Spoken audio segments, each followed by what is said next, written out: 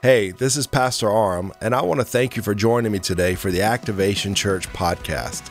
We are here so that people can activate their life in Christ, and I believe this message is going to help you go further than ever before. Check it out. I want to let you know that when we deal with Scripture, we are looking at supernatural events. It's important for us to understand that because the Bible teaches us that the natural mind cannot understand this book. The natural mind cannot understand the teachings of this book. And so many times we make a mistake within the church when we try to explain into things from Scripture that are not there. We also make a mistake when we try to explain away things that are obviously there. But if we can learn to allow the Spirit to illuminate our minds and receive it by faith, then we can start walking in the promises that we find in this book. It's particularly important to understand what I'm saying when we talk about the subject of the Holy Spirit, which we have been talking about for the past few weeks, because so many people try to explain into the subject of the Holy Spirit what this book does not say.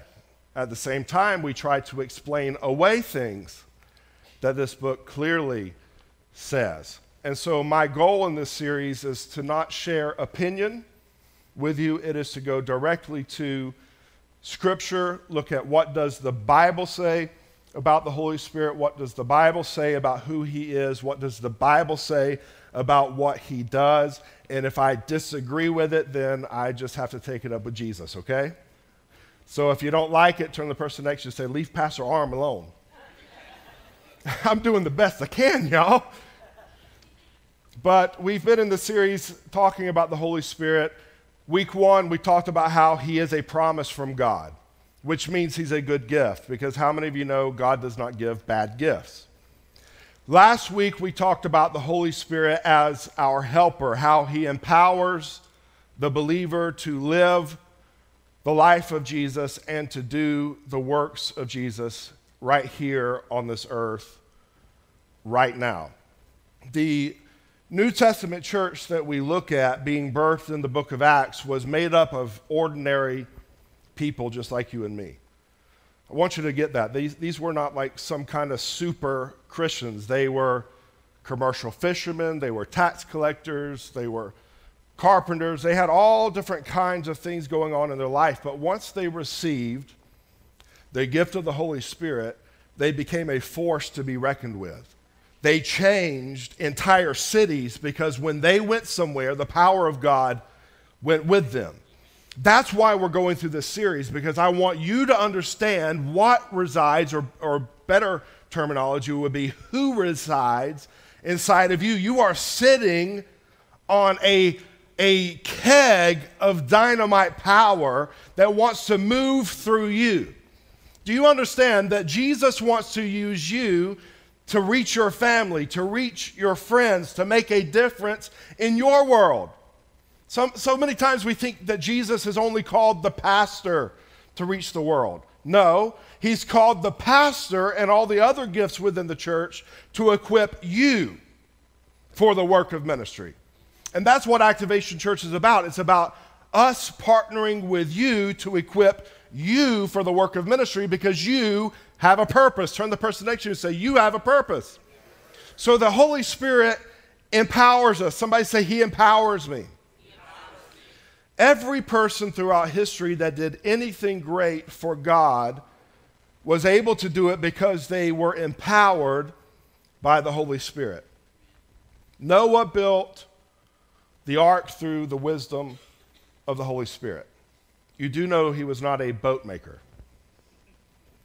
You do understand how big the task of building that ark would have been. There's no way he could have done it on his own, so he needed the wisdom of the Holy Spirit. When we read through the miracles, the signs that Moses did in delivering the children of Israel, we need to understand that he did that through the power of the Spirit. Somebody say the power of the Spirit. when it came to God giving him instructions on how he would build the tabernacle, God speaks to him directly in Exodus 31, verse 2, and says, "See, I have called." I want you to see this, okay? Because I'm going to hit some phrases in here strong because I want them to jump out at you. If you have your Bible and you want to underline them, I would encourage you to underline them. But we see that God says, "I have called by name Bezalel, son of Uri, son of Hur, of the tribe of Judah, and I have filled him with the Spirit of God, with ability and intelligence, with knowledge and all craftsmanship to devise." Here's why I've empowered him. Get this, God does not give you a gift to do something that you do not intend on doing. So many times, the life of the believer, they go, "Well, I haven't seen anything in operation in my life." Well, when's the last time you went out to witness to somebody? Because that's what it's for. It's not so that we can sit on our couch and become some kind of fat, spiritual Christian being that knows a lot of things and does nothing with it. Faith without works is what? Dead. So God gives us the ability to do something because he intends for us to do it. So the best way to start seeing God work in your life is start working for God in someone else's life. So he says, "See, I have called by name Bezalel, the son of Uri, son of Hur, of the tribe of Judah, and I have filled him with the Spirit of God, with ability and intelligence, with knowledge and all craftsmanship, to devise artistic designs, to work in gold, silver, and bronze, in cutting stones for setting, and in carving wood, to work in every craft. And behold, I have appointed." See that? Who calls you? Hello, who calls you? Who appoints you? Who fills you? He says, "I have appointed with Oholiab, the son of Ahishmach, of the tribe of Dan, and I have given to all able men ability that they may make all that I have commanded you." So right there we see that if God calls you to something, he gives you the ability through the Spirit to accomplish it. He doesn't just create you for a purpose. He gives you his Spirit and empowers you and gives you the tools and resources needed to accomplish it. Isn't that amazing? God doesn't just tell Moses to go build a tabernacle. He doesn't just give him specific instructions on how it's to be done. He also partners other people with him who are filled by God with the ability to carry out the project. That gives me great confidence in knowing that if God has called me to something, I don't have to stress because he's going to do it with me. He's going to work through me. How many of you believe that Jesus has called you to go into your world and preach the gospel? Okay, so if you believe that, then you need to understand that he's also going to give you the ability to do it. But again, that ability kicks in when you do it. Many times it is the stepping out in faith. Are you with me? When Peter's on the boat, sees Jesus walking on the water, everybody freaks out and goes, "Oh, it's Patrick Swayze. It's a ghost." And Peter says, "Jesus, if that is you, bid me to come out onto the water." And Jesus speaks the word. He says, "Come."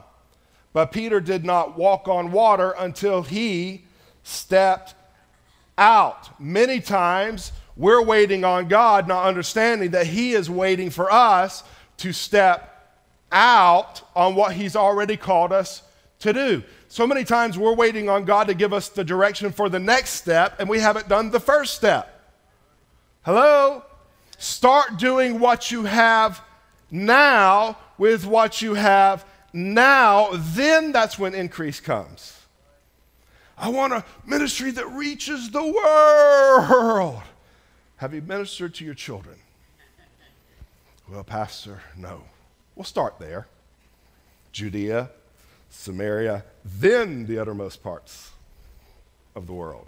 So last week, we talked about Samson. You know, many of us think of Samson as being like this huge, buff guy that had a membership to the 24-hour fitness. But his strength did not come from the gym. His strength came from the Holy Spirit. It's important to understand who the source of our strength is. You are not the source. You do not save anyone. Christ saves people through you. When you present the gospel, he breathes on that word through the power of his Holy Spirit to touch lives. You do not have the ability to heal anyone. Christ Jesus has the ability to heal people through you. Too many times we label people, well, they're this or they're that. No, they're a human being filled with the Spirit of God working through them.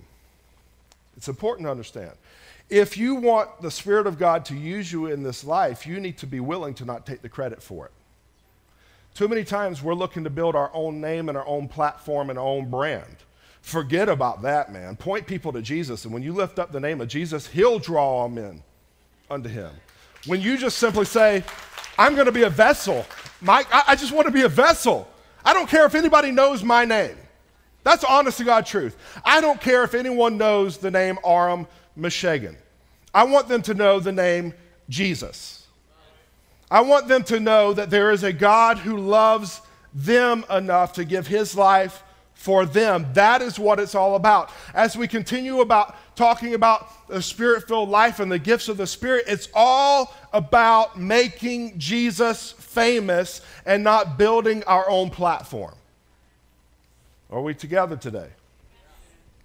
Even Jesus was empowered by the Holy Spirit. Turn to the person next to you and say, even Jesus had him. The Bible says in Matthew 3:16, and when Jesus was baptized, immediately he went up from the water, and behold, the heavens were opened to him, and he saw the Spirit of God descending like a dove and coming to rest on him. Like a dove. It wasn't an actual dove, it was like a dove.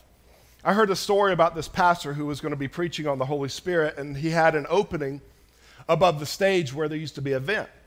And he put this little boy up there in the attic, and he said, when I say the Holy Spirit descended like a dove, I want you to drop a dove down the hole. It was going to be an amazing experience. I mean, could you imagine, like, when the pastor says the Holy Spirit descended like a dove, and then all of a sudden a dove appears? That's some good church right there. So the pastor gets to this climatic moment in his sermon, and he says, and the Holy Spirit descended. I said, I like a dove. I can't even do it good. Nothing happened. He said, I said the Spirit descended like a dove. Nothing happened. He said, I said the Spirit descended like a dove. And about that time, the little boy spoke up and he said, preacher, kitty cat ate the dove. Do you want me to drop the cat down? So it's like a dove. It was the Holy Spirit that empowered Jesus for his mission. Luke 4:1, the Bible says, I'm going to go through a ton of scripture, so don't try to flip. Go back. All of the notes or the scriptures will be on the YouTube video, so that when you go back to YouTube, you can find all the references within the comment section. But Luke 4:1, the Bible says, and Jesus, full of the Holy Spirit, returned from the Jordan and was led by the Spirit in the wilderness. So there we see Jesus was filled with the Spirit and he was led by the Spirit. Luke 4:14 says, and Jesus returned in the power of the Spirit to Galilee, and a report about him went out through all the surrounding country. Luke 4:18, Jesus says, the Spirit of the Lord is upon me, because he has anointed me to proclaim good news to the poor. He has sent me to proclaim liberty to the captives and recovering of sight to the blind, to set at liberty those who are oppressed, to proclaim the year of the Lord's favor. Jesus is saying the Spirit of the Lord himself, he leads me, he fills me, he has given me power, and now he has appointed me or anointed me for a task. And I would challenge you to understand that that is the same task we have today, to proclaim good news to the poor. Not talking about people who don't have money in the bank, but people who are poor in spirit, Because if you have Jesus Christ, you are wealthy. Did you know that? So many times when we think about prosperity, we think about Corvettes and jets. That's not what prosperity is. Prosperity is having an overflowing, abundant life because the Spirit of God himself dwells inside of you. So I have peace that goes beyond understanding. I have joy unspeakable, full of glory. Hello? That's what true wealth is. Because I've seen miserable millionaires. There are millionaires sitting in this room, and there are people who have been millionaires sitting in this room that will tell you money is not the solution. I'd like to try it. I'd like to try it so that I can say it's not their testimony, but my testimony. But understand, he's given us the ability to proclaim good news to the poor in spirit. He has sent us to proclaim liberty to captives and recovery of sight to blind. And that's not just physical blindness. How many of you know those that don't know Jesus don't see correctly? He says, recovery of the sight to the blind, liberty to those who are oppressed. That's what we're here for, church. It's not just a cute Sunday service. We're here to be equipped and empowered to make a difference in our world. The reason we have children's ministry is to make a difference in the lives of children, not to babysit them. The reason we film our messages and put them on social media and on YouTube isn't to build our name, it's to present the world with a Jesus that truly loves them. Can you tell I'm passionate today? Here's what I need. I need my passion to become your passion. I need my fire to become your fire. I need the vision that God has given me for this church to become your vision. And understand, it's not my church, it's our church. It's not my responsibility, it's our responsibility. You want to talk about reaching a world? God Almighty. Just give me 12 people that are as passionate as I am. We'll shake the nation. Jesus had 12 disciples that turned the world upside down. Doesn't take a lot. Here's what you got to know. Little is much when God is in it. Little is much when God is in it. He just needs somebody to say, here I am, Lord, use me. Send me, wherever, however. Doesn't matter if I feel like it's my thing or not. As long as it's your thing, I'll do it. The point is, we all need the Holy Spirit. Tell the person next to you, you really need him. Philippians 2:13 says it is God. It is God who works in you, both to will and do of his good pleasure. Get that. God himself gives you the ability to know his will and to carry it out. Why? Because in your natural mind, you'll never figure it out. And in your natural living, you'll never carry it out.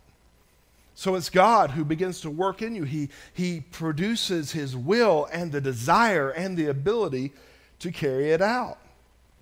Before Jesus ascended into heaven, watch this.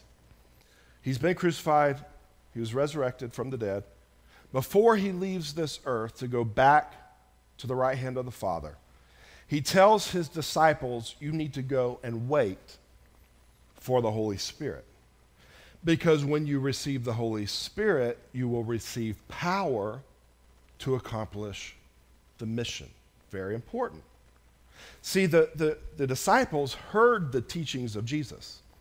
The disciples knew the miracles. They saw them. They participated in them. But Jesus was saying that by itself is not enough. Without the Holy Spirit infusing your words, lives will not change. So go and wait for the promise of the Spirit. Today we're going to look at the gifts of the Spirit that he gives to us to live the life he's called us to. There's 3 questions that I want to answer, and I want to keep this as simple as possible because I'm a simple person. And the questions are, what are the gifts? What are they? Who are the gifts for?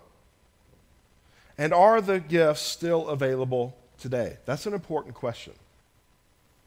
Not just what are they, how do they work, but are they still available today? And if they are still available today, then who are they for?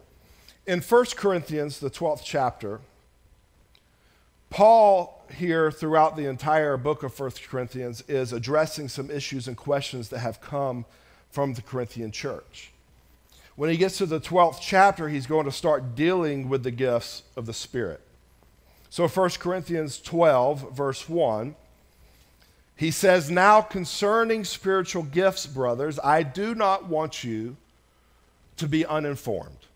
So let's just stop right there. That's a big problem within the church today. Some people are just simply uninformed, while others have been misinformed. And because of this, it has brought controversy and division to the church. You have some groups within the church that say the gifts of the Spirit are good. You'll have other groups that say the gifts of the Spirit are bad. You'll have some people that say the gifts of the Spirit are still relevant. And then you have some people that say the gifts of the Spirit have ceased. Some people that you listen to, and this is why you have to be very careful who you listen to. Do not build your theology on YouTube, please. Because some people will even persuade you to believe that the gifts of the Spirit are evil. Or if you start getting too close, you may slip over into something evil. Jesus himself dealt with this in Mark, the 3rd chapter, verse 22. I want to read this to you.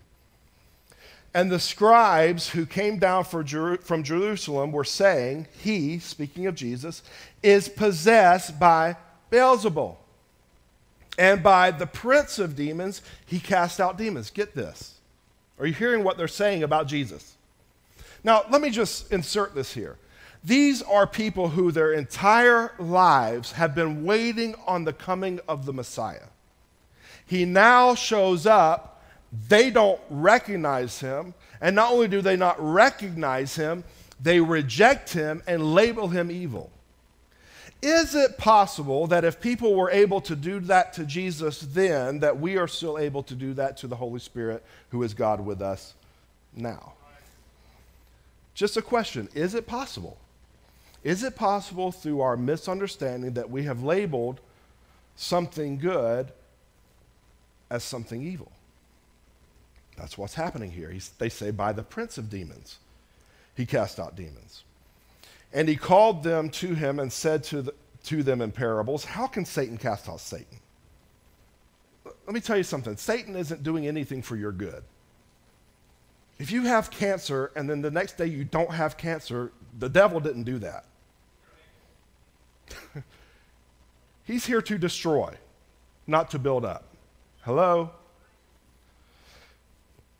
I'm sorry. It's hard for me to deal with some of the ignorance that we have within the church. But it's very plain through Scripture if you just take a moment to look at it. Stop thinking about what you've heard as you grew up and what you've been taught. Stop. Clear your mind of that. Let's go to Scripture. Michael, what does Scripture say about this? Because this is my foundation, not my grandpappy. Are you hearing me? I love my granddad. My granddad loved God, but I do not build my theology based upon something my grandfather said. I'm going to go back to, did the Word of God say that? And match it up with, okay, he said this, it's in the Word, now I can receive it as truth. Right? It says, "By the prince of demons he cast out demons, and he called to them and said to them in parables, 'How can Satan cast out Satan? If a kingdom is divided against itself, that kingdom cannot stand. And if a house is divided against itself, that house will not be able to stand. And if Satan has risen up against himself and is divided, he cannot stand, but is coming to an end. But no one can enter a strong man's house and plunder his goods unless he first binds the strong man, then he indeed may plunder his house. Truly, I say to you,'" this is heavy, "all sins will be forgiven the children of man, and whatever blasphemies they utter, but whoever blasphemes against the Holy Spirit never has forgiveness, but is guilty of an eternal sin." Verse 30 will tell us why he says this. "For they were saying he has an unclean spirit." They were saying the Holy Spirit is unclean, and Jesus is saying you need to tread lightly here. Here's the big idea. Don't criticize what you don't understand. It's okay for you to not understand something, but don't criticize it. Get educated. That's what Paul's dealing with. I don't want you to be uninformed. I want to give you a clear understanding of what these gifts are, who they're for, how they work, and how they should function within the church. I don't want you, Activation Church, to be uninformed. Turn to the person next to you and say, don't be a dummy. So all through Scripture, you will see that the purpose of the gifts is to build up the church. If that's true, then it's easy to see why the enemy would work so hard to bring controversy and division. Because he knows whenever the people of God are filled with the power of God and start to do the work of God, that's when his kingdom comes to nothing. Did you know the devil doesn't care if you attend a church service? He doesn't care if you open the Bible and read it from time to time. What he cares about is when the words on those pages get in your heart, and what's in your heart starts coming out of your mouth and your life. That's when he starts to take notice. That's when he starts to get a little worried about you, because he knows you're someone who's about to stomp all over him. Amen? So, the Holy Spirit is a gift from the Father. Every gift from God is good. The Bible says every good and perfect gift comes from the Father. This is the tone Paul is starting with because of the confusion surrounding the gifts, especially about the gift of tongues, which he addresses in the next few verses. Verse 2, he says, you know that when you were pagans, you were led astray to mute idols, however you were led. Therefore, I want you to understand that no one speaking in the Spirit of God ever says Jesus is accursed. And no one can say Jesus is Lord except in the Holy Spirit. What I want to do right here is I want to take you to the ESV Study Bible commentary for this particular group of verses. I want to read you what is in that commentary, okay? They say in their commentary, because of their background in pagan worship services, some Corinthians may have had concerns about speech gifts empowered by the Holy Spirit in the church. Paul first assures them that no one speaking in the Spirit of God ever says Jesus is accursed. In other words, Paul's saying if you hear them speaking in a tongue, you need to know they're not going to say anything negative about Jesus. That's what Paul's getting at. And therefore, they should not worry that Christians who speak in tongues might be uttering blasphemous things. And also, no one can say in genuine faith that Jesus is Lord except in the Holy Spirit. Why? Because the Holy Spirit's the one that points us to Jesus, right? And therefore, all who profess faith in Christ have the Holy Spirit within them. And none should be excluded, for they all have valuable gifts for the benefit of the church. Verse 4, he goes on to say, now there are varieties of gifts, but the same Spirit. There are varieties of service, but the same Lord. And there are varieties of activities, but it is the same God who empowers them all in everyone. Verse 7, to each. So now we're going to do a little question and answer. How many of you in here, by a show of hands, would consider yourself an each? Verse 7, he says, to each. To each. What's that? To each member of the body. To each is given the manifestation of the Spirit for the common good. Why? For the common good. Do you understand that? The gifts are for the common good, for the building up of the church. That's the purpose. Not to divide us, but to unify us. Now, in verses 8 through 10, he's going to start walking through the gifts of the Spirit. There are 9 different gifts. Instead of reading them to you, what I'm going to do is I'm going to place them into 3 different categories to make them easier to understand and for us to break down and talk about. Fair enough? So the first category is what we would call the discerning gifts. Somebody say discerning gifts. This is the word of wisdom, the word of knowledge, and the discerning of spirits. So the word of wisdom. The word of wisdom is a divine revelation for a current or future situation. In other words, the Holy Spirit may show you something that is going to happen and give you the wisdom to handle it. One illustration of this is found in Billy Graham's book that he authored called Just As I Am. This is what Billy Graham says. Sometime toward the end of the second week in November 1963, I unaccountably felt such a burden about the president visiting Dallas that I decided to phone our mutual friend, Senator George Smathers, to tell him I really wanted to talk to the president. His secretary told me Senator Smathers was on the Senate floor and would call me back. Instead, he sent me a telegram that the president would get in touch with me directly. He thought I wanted to talk about the president's invitation to another golf game in Florida that weekend. The game was off, he said, and would have to be rescheduled. But all I wanted to tell the president was one thing: don't go to Texas. That was a gift of wisdom that God gave Billy Graham to save the president's life. And there were more people that God spoke to about that event. One of them was my great-grandfather. My great-grandfather got in touch with the White House, let them know, so much so that they started investigating him after the murder of John F. Kennedy. That's a word of wisdom. Word of wisdom can also be a supernatural wisdom for a current situation or problem. Because of the Holy Spirit in us, we can have God's mind on the matter. Isn't that wonderful? I'm not going through life aimlessly. I'm not just trying to figure it out. I have someone inside of me that leads me, guides me, directs me, gives me truth, and gives me wisdom. The Bible says in James 1:5, if any of you lack wisdom. How many of you would say sometimes you lack some wisdom? Ladies, don't look at your husbands. It says, if any of you lack wisdom, let him ask God, who gives generously to all without reproach, and it will be given. What does that mean? I need wisdom in my life. I can go to the source of the one who knows everything and say, I need some wisdom. Right? The next is the word of knowledge. A word of knowledge is the Holy Spirit allowing you to know something specific that you didn't learn by natural means. In other words, no one told you about it, you didn't read it in a book, you didn't see it in a movie, you didn't hear it on a podcast. It's a supernatural knowing. It's a supernatural transfer of information that you couldn't possibly know through natural processes.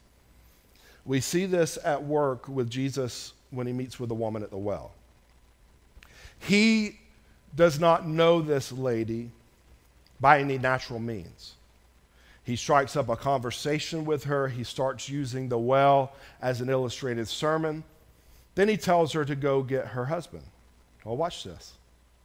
She says to him, I don't have a husband. He says, you've spoken truth. You've had 5 husbands, and the one you are with now is not your husband. Jesus did not know that by natural means. That was a word of knowledge for the purpose of showing this lady that God is interested in what's going on in her life, which opened her up to receive the gospel message, which she then took and spread to her tribe and the people in her area, talking about the greatness of this man that she just met. So understand this, a word of knowledge would never be released to embarrass anyone. The whole point of a word of knowledge was, to me, is to show you that God is mindful of your situation, that he is aware of what you're going through.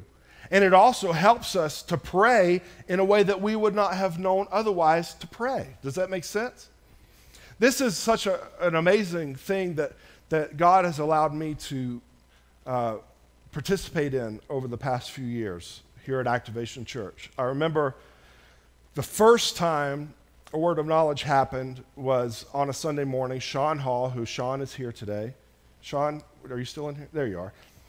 Sean was very new to the church. We were still in Kennesaw, Georgia. I had never met Sean. Sean, have we met before? And I just felt to pray for her.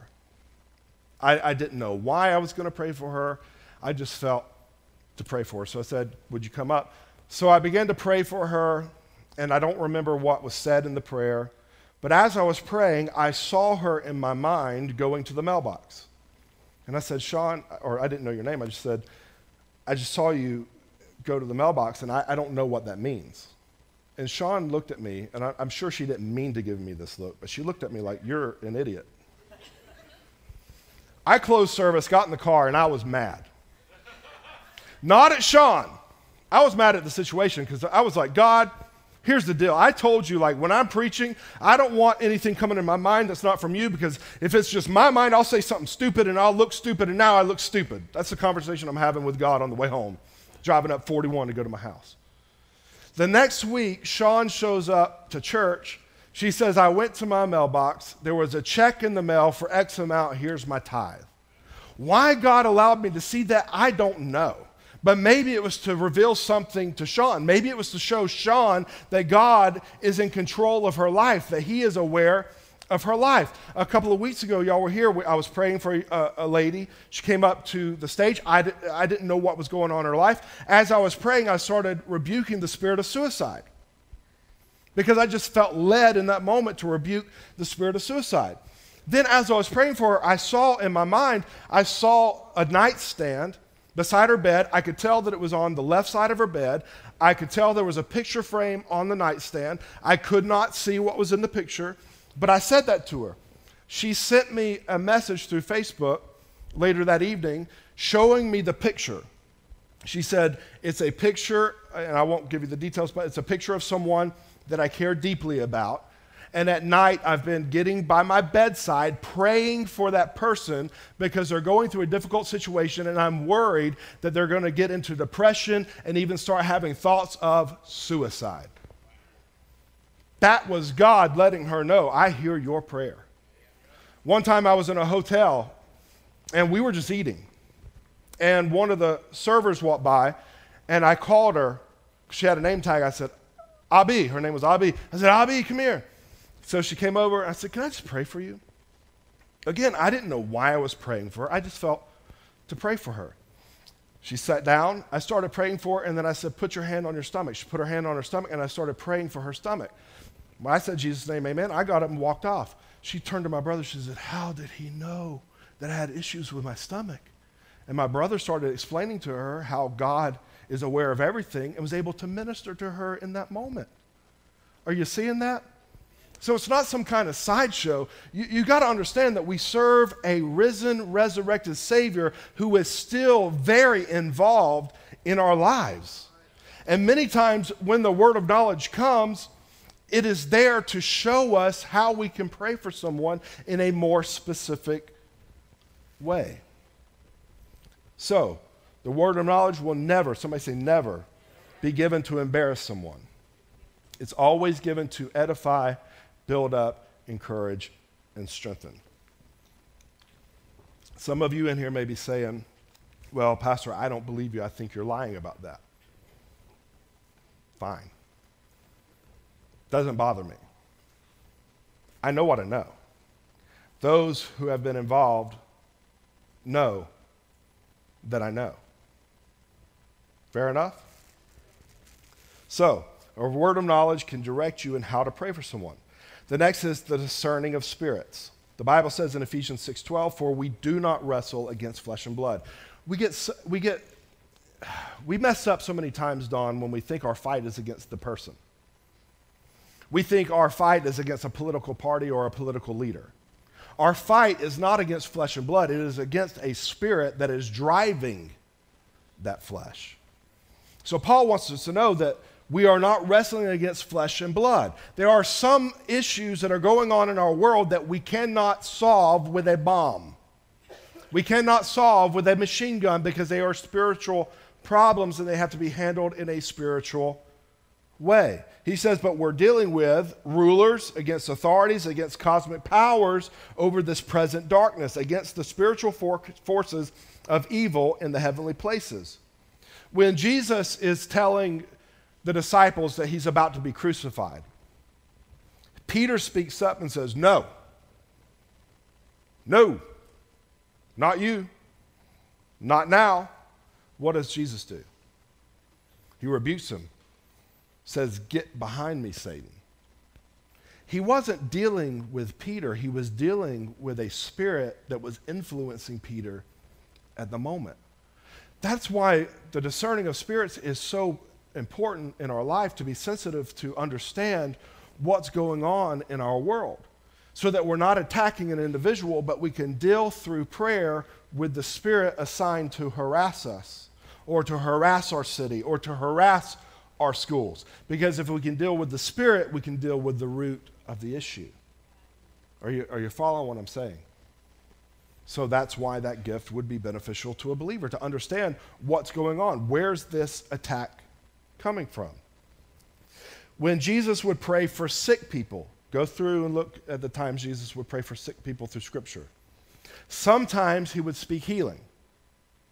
Other times he would rebuke a spirit of infirmity. See, sometimes people were sick just because people get sick. That's a part of the fallen nature. Our flesh wears out. We get sick. Jesus would pray for them to heal them. But in other times, there was a spirit of infirmity that had attached itself to that person that was causing whatever that person was suffering with. And so Jesus didn't pray for their healing. He spoke to that spirit and cast out that spirit. And as soon as that spirit left them, then they received their healing. Follow me? So, you can see why that would be beneficial in our prayer. The second category is the dynamic gifts. This is the gift of faith, which we all have a measure of faith. Did you know that according to Scripture? We have a measure of faith.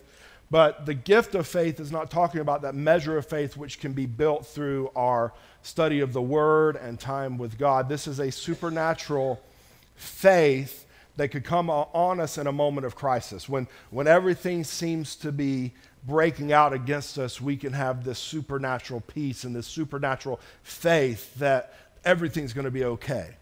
I don't know if you've ever experienced that before, where everything in your life doesn't look okay, and in the natural it looks like it's going to fall apart, but you just know, I just know this, it's going to be all right. I'm going to be all right. That is a gift of faith for that moment to bring you through. The next would be the gifts of healing. That's supernatural healing. That's not, I've got a headache, I took a Tylenol, now I don't have a headache. That's healing, but that's not supernatural healing. So when we talk about the gift of healing, we're talking about supernatural healing. The third dynamic gift is the working of miracles. I believe that most of these in this category are widely accepted. They're pretty self-explanatory.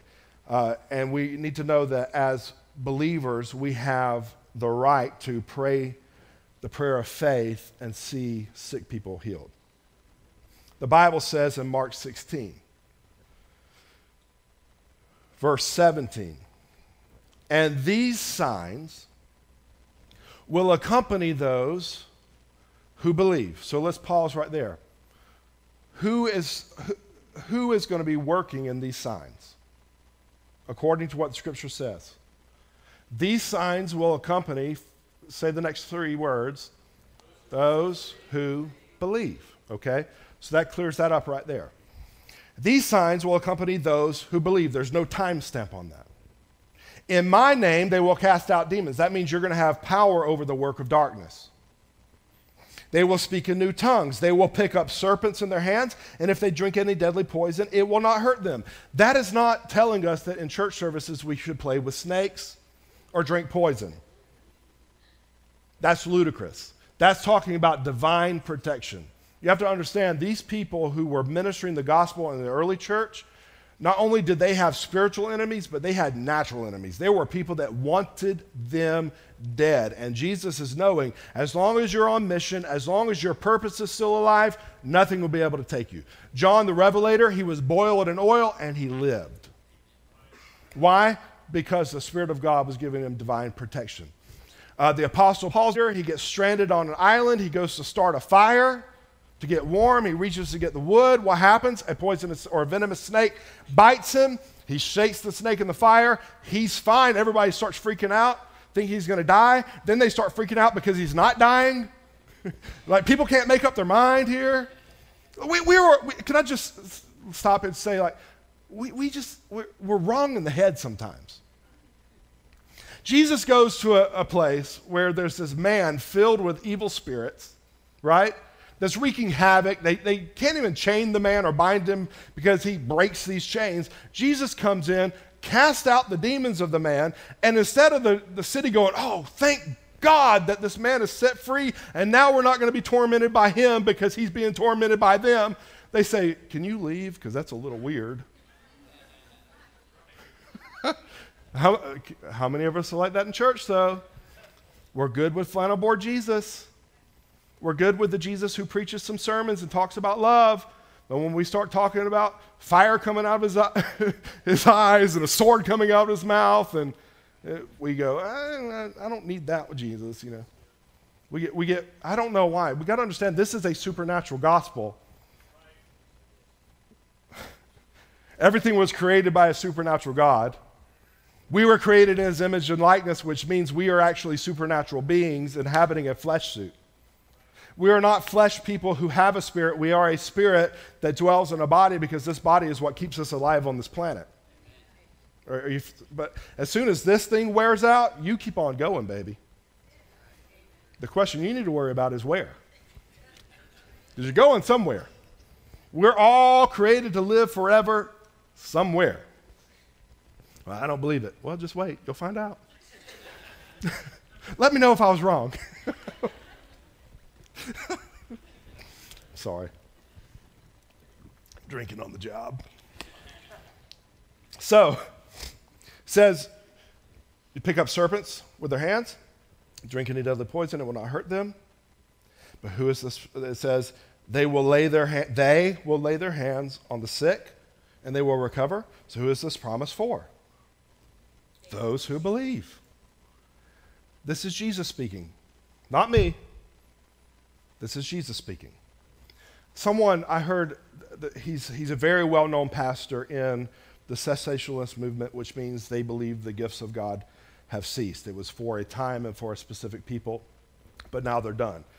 So the only people who had the ability to pray for healing and see it happen were the apostles. God no longer heals anymore. This is what their stance would be. Which is like God all of a sudden changed his mind, you know? Like, for years, he was helping people, blessing people. Now he's not going to help them or bless them. Like, they needed the Holy Spirit to build the church, but now y'all have got YouTube and Instagram, so you're good to go, right? So I listened to his talk, and he was saying, like, the gifts of healing was for the apostles. God does not do those things anymore. Could he do it? Yes, but he doesn't. That's what he's saying. It's an interview. A man says, well, do you pray for sick people in your church? He said, yes, because the Bible instructs me to. Now, this is someone who, he's got his doctorate. I don't know. I think he created the seminary he graduated from. I'm not quite sure. But are you following this thinking?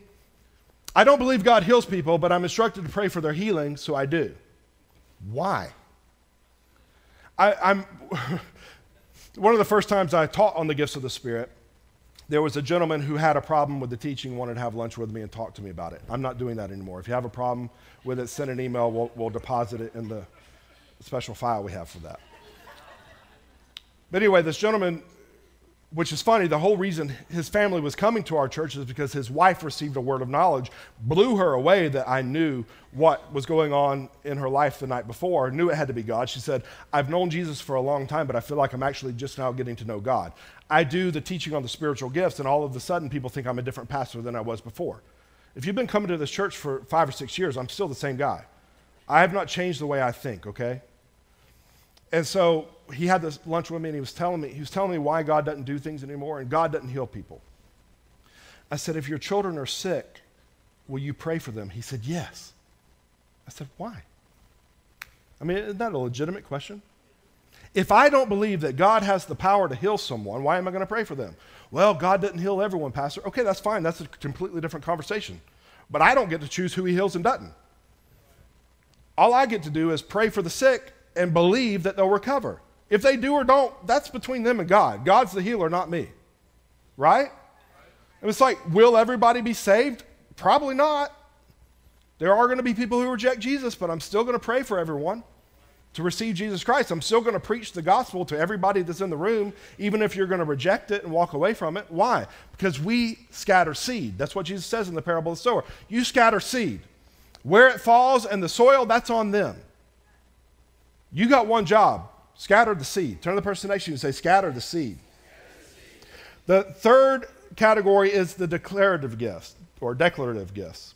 These are the speech gifts. That'd be the gift of prophecy, various kinds of tongues, and the interpretation of tongues. So let's start with the gift of prophecy. This is bringing a word from God that will edify the church individually or corporately. Edifying meaning building up. 1 Corinthians 14:3, he says, on the other hand, the one who prophesies speaks to people for the building or the upbuilding and encouragement and consolation. So what is this gift for? It's to encourage you. Plain and simple.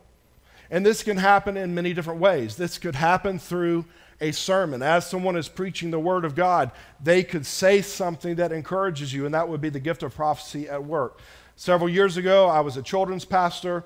Randy, who leads worship for us, he was a part of our children's ministry. He was a character named Pickle. And we wanted to put together a worship team for the children, and so I asked Randy to play guitar for it, and he said, oh, no. Like, you got the wrong guy. I'm not that guy. And I said to him, I reminded him of the story where God tells Moses, what do you have in your hand? And how God used what was in his hand. And I said, Randy, you're what I have in my hand. Well, that was a prophetic word that encouraged him to do something that shaped his future. He now leads worship here today because of that in his life. So the gift of prophecy is not some weird thing. It is simply encouraging someone. Sometimes you may be praying for someone, and as you're praying for them, you're saying something that encourages them that you're not even aware that you're saying something that means something to them. Or maybe you're having a conversation with them and you just feel to tell them everything's going to be okay. You're going to be all right. You're going to make it through this. Sometimes that is more than you just feeling like you're an encourager. Sometimes that is the gift of prophecy at work in your life. Then he goes on to say various kinds of tongues. Very important when you get here. Read it very carefully. He says various kinds of tongues. Why? Because there is a variety of tongues. I want you to notice this, okay? There are 3 different places in Scripture that shows us 3 different kinds of tongues. The first is found in Acts, the 2nd chapter.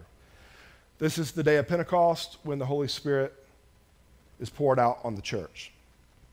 When the day of Pentecost arrived, they were all together in one place.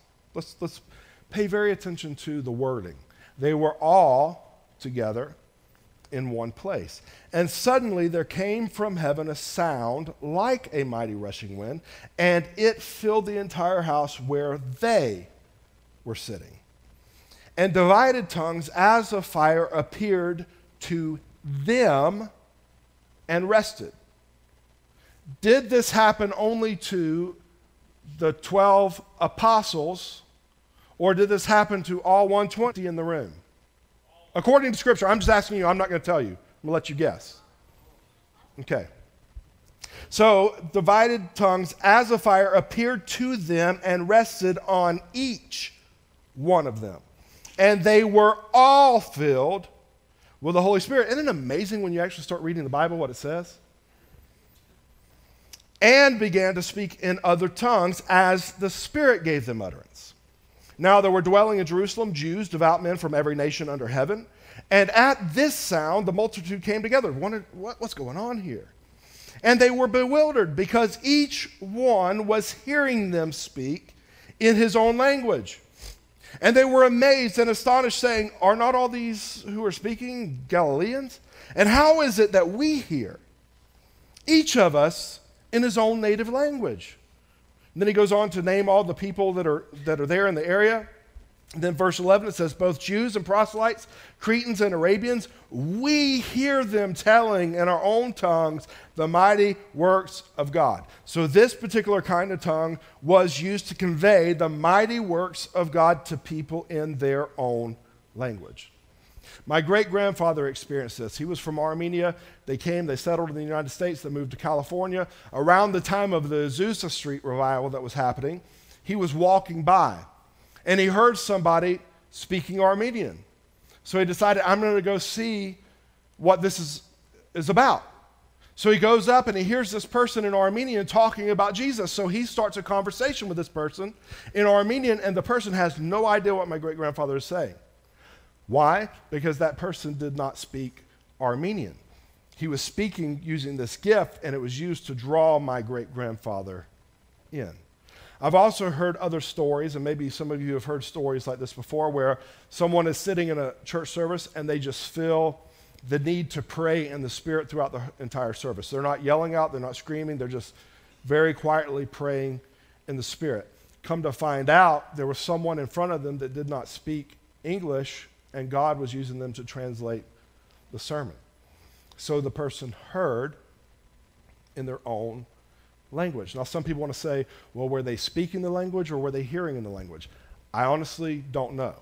My personal opinion is that they were hearing in their own language, because you got to understand there's 120 of them going crazy in this upper room, so it would have been very difficult to distinguish individual languages. But if they're all speaking in a supernatural tongue, everyone can have the ability through the Holy Spirit to hear them. Okay, so that's just my personal view on that. So that's the first kind of tongue. Okay, the second kind of tongue is a personal prayer language. Let's go to 1 Corinthians 14:2.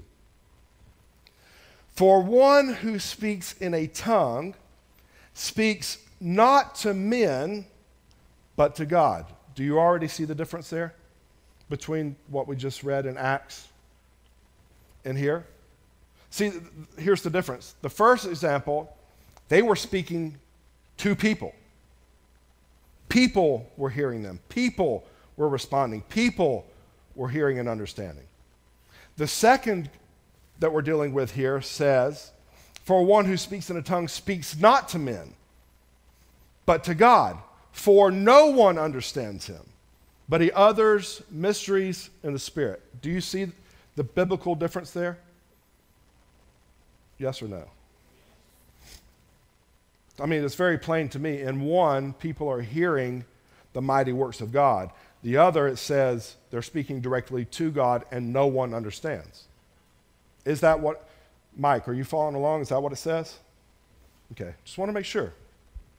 So that is what some would call a personal prayer language. The question is, why is this gift beneficial? Okay, 1 Corinthians 14:4. For the one who speaks in a tongue builds up himself, but the one who prophesies builds up the church. So when I speak a word that you understand, it builds you up, it encourages you. But when I pray in a supernatural prayer language, it builds me up.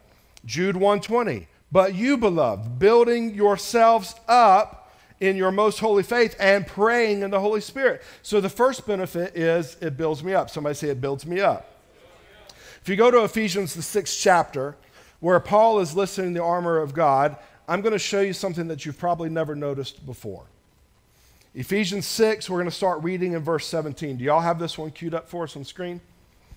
He says, and take the helmet of salvation and the sword of the Spirit, which is the word of God. Now, right after he says God there, right after the word God, what do you see right there?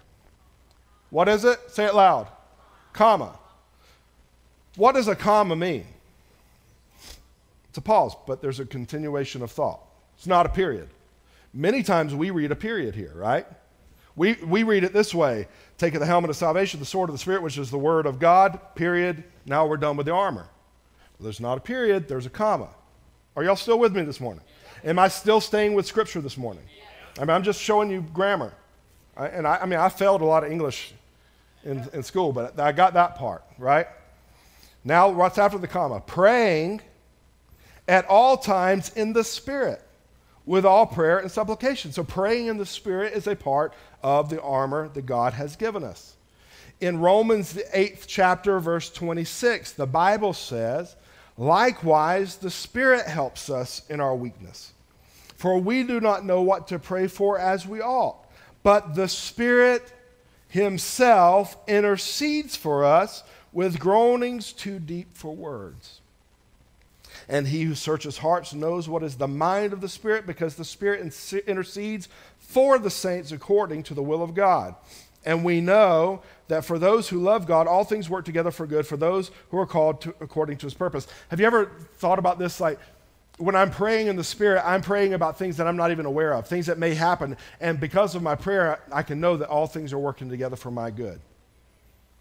So this kind of tongue or prayer language is valuable to the believer, because sometimes when we pray in our natural way of praying, which we should, it's kind of like a shotgun blast. We kind of cover all the gamuts. But when I pray in a heavenly language, it is like a sighted-in rifle that hits the target. Not only is this beneficial to the believer, but I personally believe it is available to every believer because of what we read about the benefits of building up. I believe that God wants us to all be built up, okay? Whatever you want to do with that is fine with me. And we can disagree on that and still love Jesus and worship God and reach our world. Amen? The third kind of tongue is to be coupled with the third dynamic gift. So this kind of tongue is a message from God delivered in a heavenly language and should be followed by an interpretation. Again, I want you to notice the difference. The first one is people hearing. The second one is people speaking directly to God, no one understanding. This one is God speaking through them to people for the purpose of having an interpretation so that the people can hear. So this is God speaking through someone, not a personal prayer that is to God. If we don't understand the various kinds of tongues, that's when we get into things like when you hear someone praying in church in a heavenly language, we go, oh, well, I already heard 3 people do that, so no one else can do it. That's not what it's talking about. Every believer who has a personal prayer language has the right at any time to pray in that language.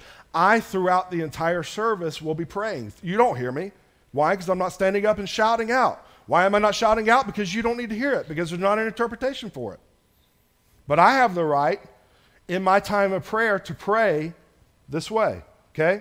So 1 Corinthians 14:5, he says this. Listen to what Paul says. Now I want you all to speak in tongues, but even more to prophesy. The one who prophesies is greater than the one who speaks in tongues, unless someone interprets, so that the church may be built up. What's the whole purpose here? The building up, the building up, the building up, the building up, the unity. Not to divide, not to tear down, to build up. So what he's leading up to here is in public worship, it would be better to speak in a language that someone can understand, unless there is a message in tongues that is followed by an interpretation. I will not fake an interpretation. If somebody prays out in a tongue in this church, which they are welcome to if they feel that the Holy Spirit is moving on them, if I do not receive an interpretation for it, I will just say, praise God, they're worshiping God, and move on.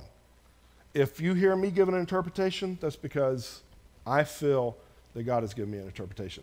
I'm not one of those that wants to fake anything, okay? But I am one of those that, God, whatever you have for me, I want. Like if you've made something available, I want all of it.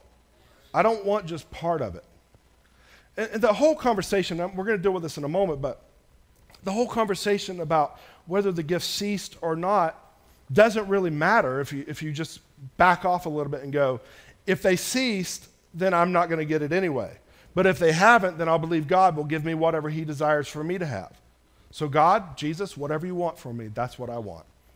I know that your Spirit is a good gift to me, so I receive everything that you have for me. And some people are like scared of like the whole tongues thing because they think they're going to be at Kroger and just start going, shut, da, da, da, da, da, da, da, da, da. That's not how it works. You control your mouth. Did you know that? You control your mouth. You control it.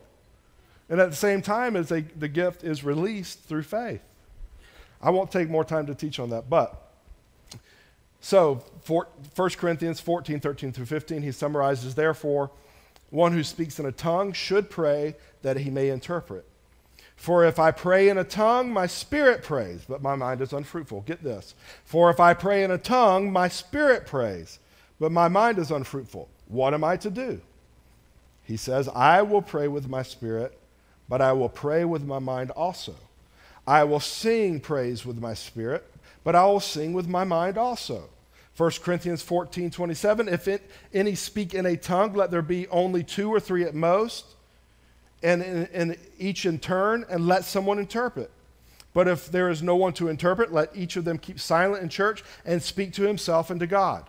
So again, he's not saying that you can't pray in a heavenly language when you're in church. He's saying, like, if you're going to shout it out and to where attention is drawn to you, then that's got to be done decently in order.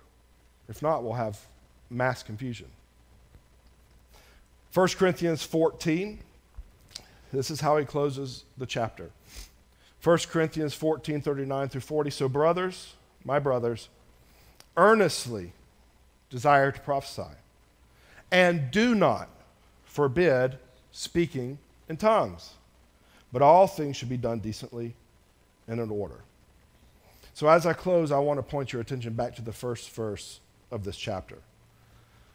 Paul says, pursue love and earnestly desire spiritual gifts, especially that you may prophesy. As a church, we should desire the things of God. We should desire for the gift of God to be at work in our life, in our church, our home, our community. Why? Because it is the power of God that draws people to himself. The gifts of the Spirit are the gifts that we should desire. The gifts of the Holy Spirit are still relevant and active today. Nowhere in Scripture does it say they ended with the apostles. Nowhere in Scripture does it say it ended with the apostles. Before you start flipping the pages of your Bible trying to find out if I'm saying what I'm saying is true or not, please listen to me, because I'm going to explain this. There is a place in Scripture that people who are cessationalists, they will take you there. I would like to take you there as well. I'm going to simply read the Scripture to you that they used to say that it stopped with the apostles, and let you determine within your mind, based upon everything we've said today and everything that's written here, whether or not these gifts have ceased. Fair enough? So I'm not pushing anything on you. You figure it out, okay? So here's the verse that people use to debate the gifts. It's found in the 13th chapter, where Paul is addressing the motivation of the gifts. He gives a beautiful explanation of love and how without it the gifts are meaningless. In other words, who cares if you speak in tongues if you don't love your neighbor? My grandfather used to say, it doesn't matter how high you jump in a worship service, it's how straight you walk once you land. Hello? These things are not for a outward show so that people go, oh man, God did something great today. No, it's for the transformation of your life. So he gives the motivation. In verse 8 of chapter 13, here's what he says. Listen very carefully.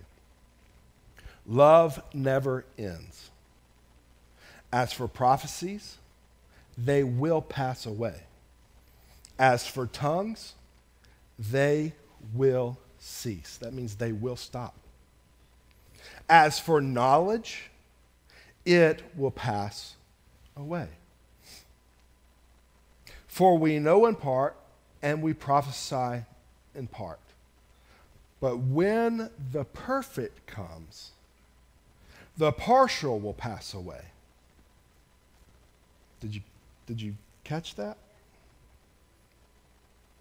So people would say, okay, well, we don't need healing anymore.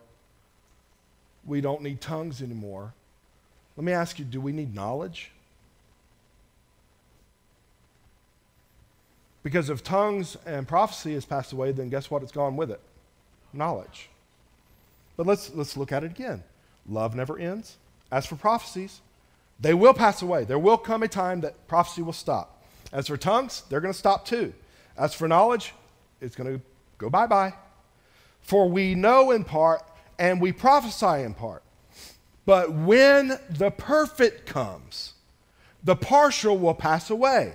When I was a child, I spoke like a child. I thought like a child. I reasoned like a child. When I became a man, I gave up childish ways. Can I just stop right there? Because God just reminded me of something where Paul is talking about growing into the maturity of Christ, the fullness of Christ. That is the moment that we stand before him face to face and we are exactly like him. But until that moment, we are continually growing into the image of Christ. So he says, when I was a kid, I thought like a kid, but I'm growing. When I became a man, I put away childish ways.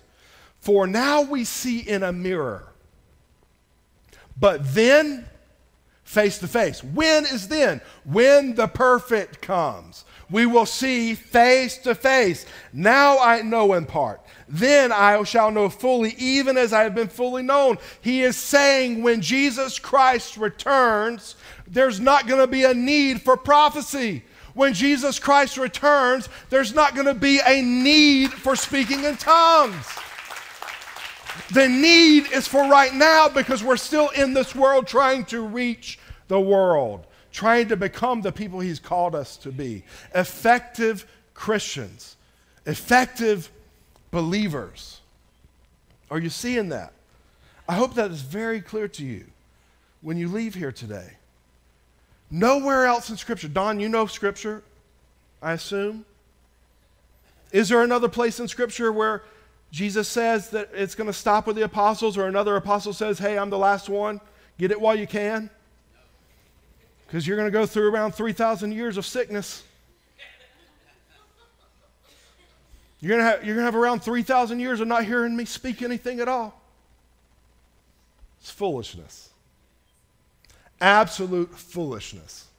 And they want to treat those who believe the Word of God as wolves in sheep's clothing. Let me tell you something. Who's more dangerous? Who is more dangerous? Someone who says, I want all that God has for me, and if it's not available, then it's not coming anyway? Or someone who tells people, oh, that's not for you. So live your nominal life. Figure it out on your own. Guess what? Your kids are probably going to hell, and you have no power to get them anywhere else. Tell them Jesus loves them. Hope it takes. Without the power of the Holy Spirit. It's foolishness. I'm sorry, I got disgusted all of a sudden at the foolishness that we present to the world. We are called to be the light of the world. That means to be difference makers. To be the salt of the earth, which means someone sees something in me that they desire because I live differently. I have peace when no one else does. I have joy when no one else does. I have strength when no one else does. I prosper when no one else prospers because God is with me. His hand is on me and he has appointed me. He has called me to do the works that Jesus has done. Go back week 1, week 2, and week 3. It all builds to the moment. And it goes scripture by scripture. For those who believe, for those who call on my name. It is for every person who puts their faith in Christ Jesus.